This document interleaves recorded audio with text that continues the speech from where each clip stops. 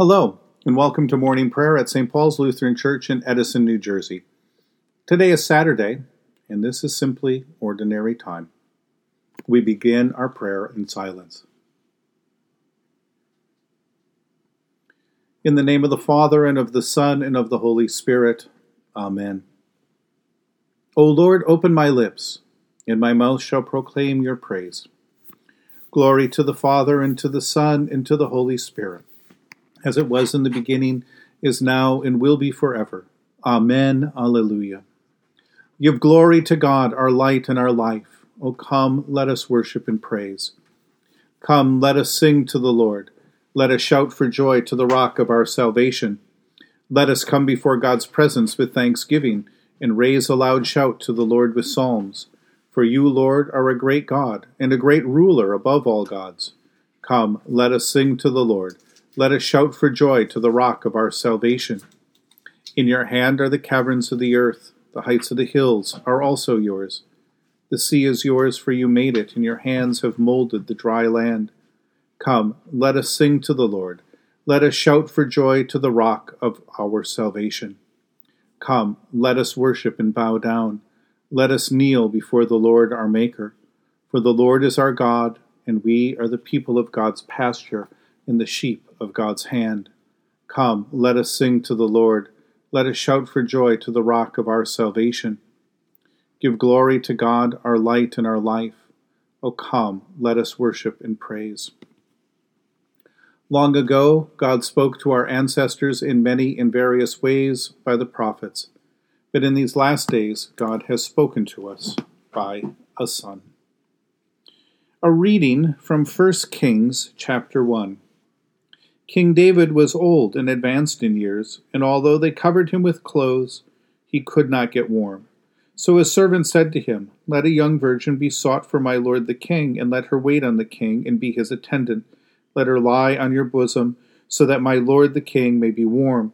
So they searched for a beautiful girl throughout all the territory of Israel, and found Abishag the Shunammite, and brought her to the king.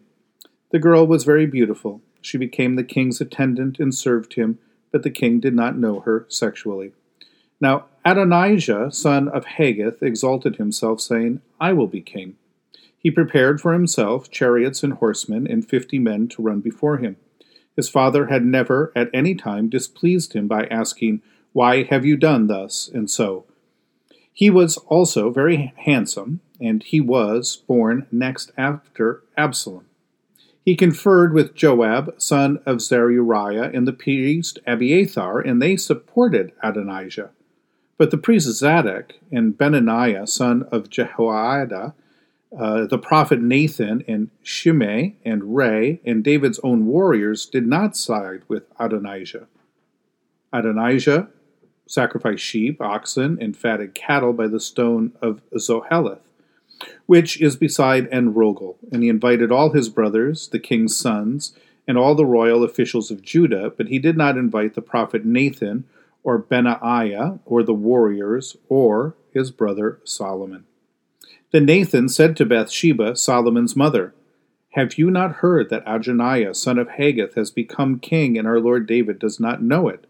Now therefore come, let me give you advice, that you may save your own life and the life of your son Solomon.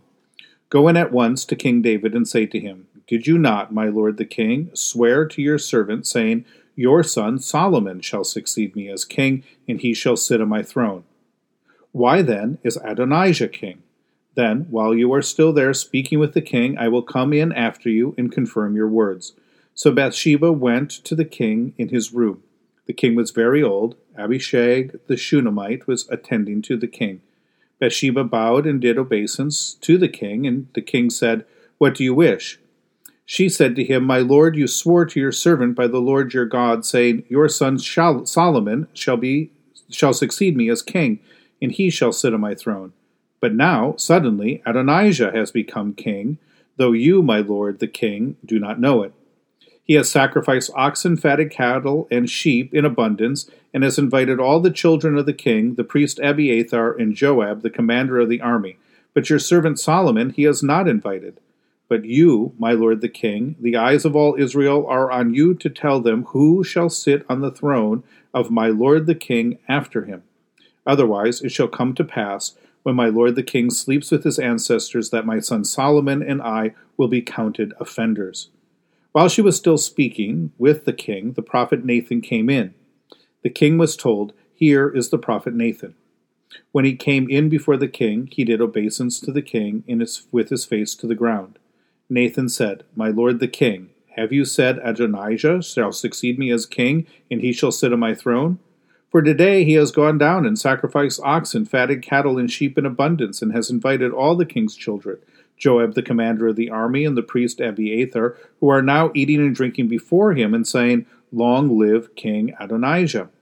But he did not invite me, your servant, or the priest Zadok, or Benaniah, son of Jehoiada, or your servant Solomon.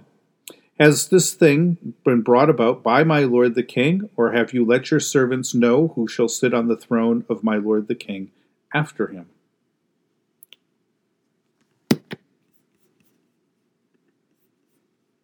So we return this morning to the story of David as a way of appreciating and understanding who Jesus is and what God is doing in and through Jesus of Nazareth, whom we know is descended from David, and to whom God has promised David's throne. This morning, the promise of David's throne and the question of who will receive his throne are front and center in the hearts and minds of Israel as David nears death. The once strong and vigorous king is now confined to his chamber and his bed.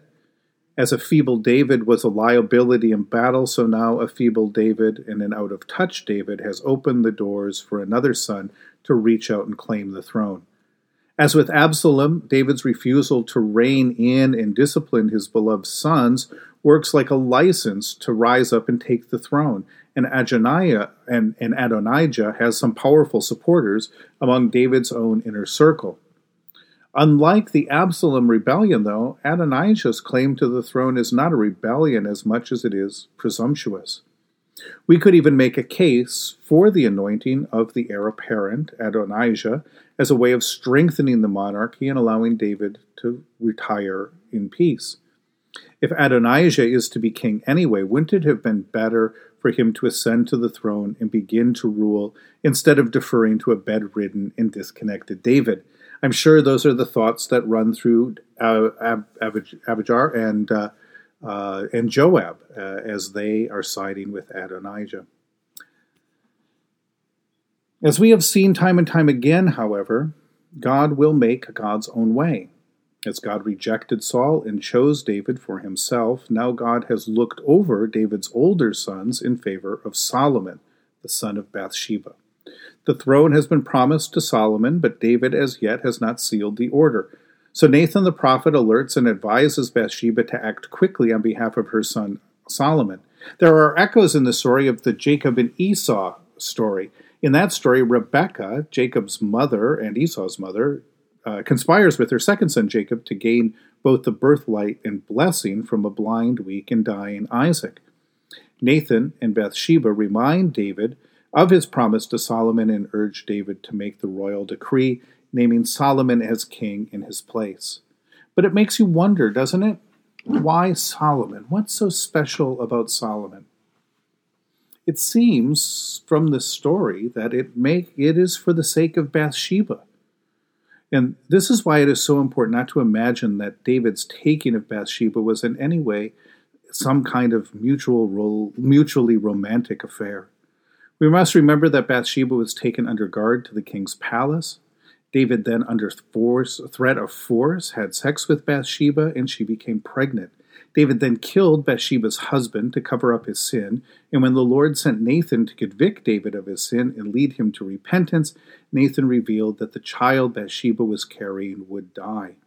So as a result of David's sin, Bathsheba lost her husband and she lost her child, and now she was thrust into the dangerous world of a royal court. If Adonijah is allowed to retain the throne, Solomon and Bathsheba will surely be killed as his main rivals. Nathan has been Bathsheba's champion all along, but even more importantly, so has the Lord. God blesses the suffering Bathsheba by enthroning her son and exalting her. God will turn her mourning into dancing. How wonderful it is that the Lord remembers and sees and looks after Bathsheba by making her the mother of the great King Solomon. In the tender compassion of our God, the dawn from on high shall break upon us. Blessed are you, Lord, the God of Israel. You have come to your people and set them free. You have raised up for us a mighty Savior, born of the house of your servant David. In the tender compassion of our God, the dawn from on high shall break upon us. Through your holy prophets, you promised of old to save us from our enemies, from the hands of all who hate us, to show mercy to our forebears, and to remember your holy covenant. This was the oath you swore to our father Abraham, to set us free from the hands of our enemies, free to worship you without fear, holy and righteous before you all the days of our life. In the tender compassion of our God, the dawn from on high shall break upon us. And you, child, shall be called the prophet of the Most High, for you will go before the Lord to prepare the way, to give God's people knowledge of salvation by the forgiveness of their sins. In the tender compassion of our God, the dawn from on high shall break upon us, to shine on those who dwell in darkness and the shadow of death, and to guide our feet into the way of peace. In the tender compassion of our God, the dawn from on high shall break upon us. The Lord be with you. Let us pray. Mighty God of mercy, we thank you for the resurrection dawn, bringing the glory of our risen Lord, who makes every day new. Especially we thank you for the sustaining goodness of your creation, for the new creation in Christ and all gifts of healing and forgiveness, for the communion of faith in your church, for the gift of relationship with others. For what else are we thankful? Merciful God of might, renew this weary world, heal the hurts of all of your children, and bring about your peace for all in Christ Jesus, the living Lord. Especially we pray for the Church of Jesus Christ in every land, and especially for the people, the ministries, the leaders of St. Paul's Lutheran Church, for those who govern the nations of the world, for the people in countries ravaged by strife or warfare, for all who work for peace and international harmony, for all who strive to save the earth from carelessness and destruction. Almighty and everlasting God, you have brought us in safety to this new day. Preserve us with your mighty power, that we may not fall into sin, nor be overcome in adversity. In all we do, direct us to the fulfilling of your purpose through Jesus Christ our Lord. Amen. Lord, remember us in your kingdom, and teach us to pray. Our Father, who art in heaven, hallowed be thy name. Thy kingdom come, thy will be done, on earth as it is in heaven. Give us this day our daily bread, and forgive us our trespasses, as we forgive those who trespass against us. And lead us not into temptation, but deliver us from evil. For thine is the kingdom, and the power, and the glory, forever and ever. Amen. Let us bless the Lord. Thanks be to God. Almighty God, Father, Son, and Holy Spirit, bless you now and forever. Amen. Go forth into the world to serve God with gladness. Be of good courage, hold fast to that which is good. Render to no one evil for evil. Strengthen the faint-hearted, support the weak, help the afflicted, honor all people. Love and serve God, rejoicing in the power of the Holy Spirit. Thanks be to God.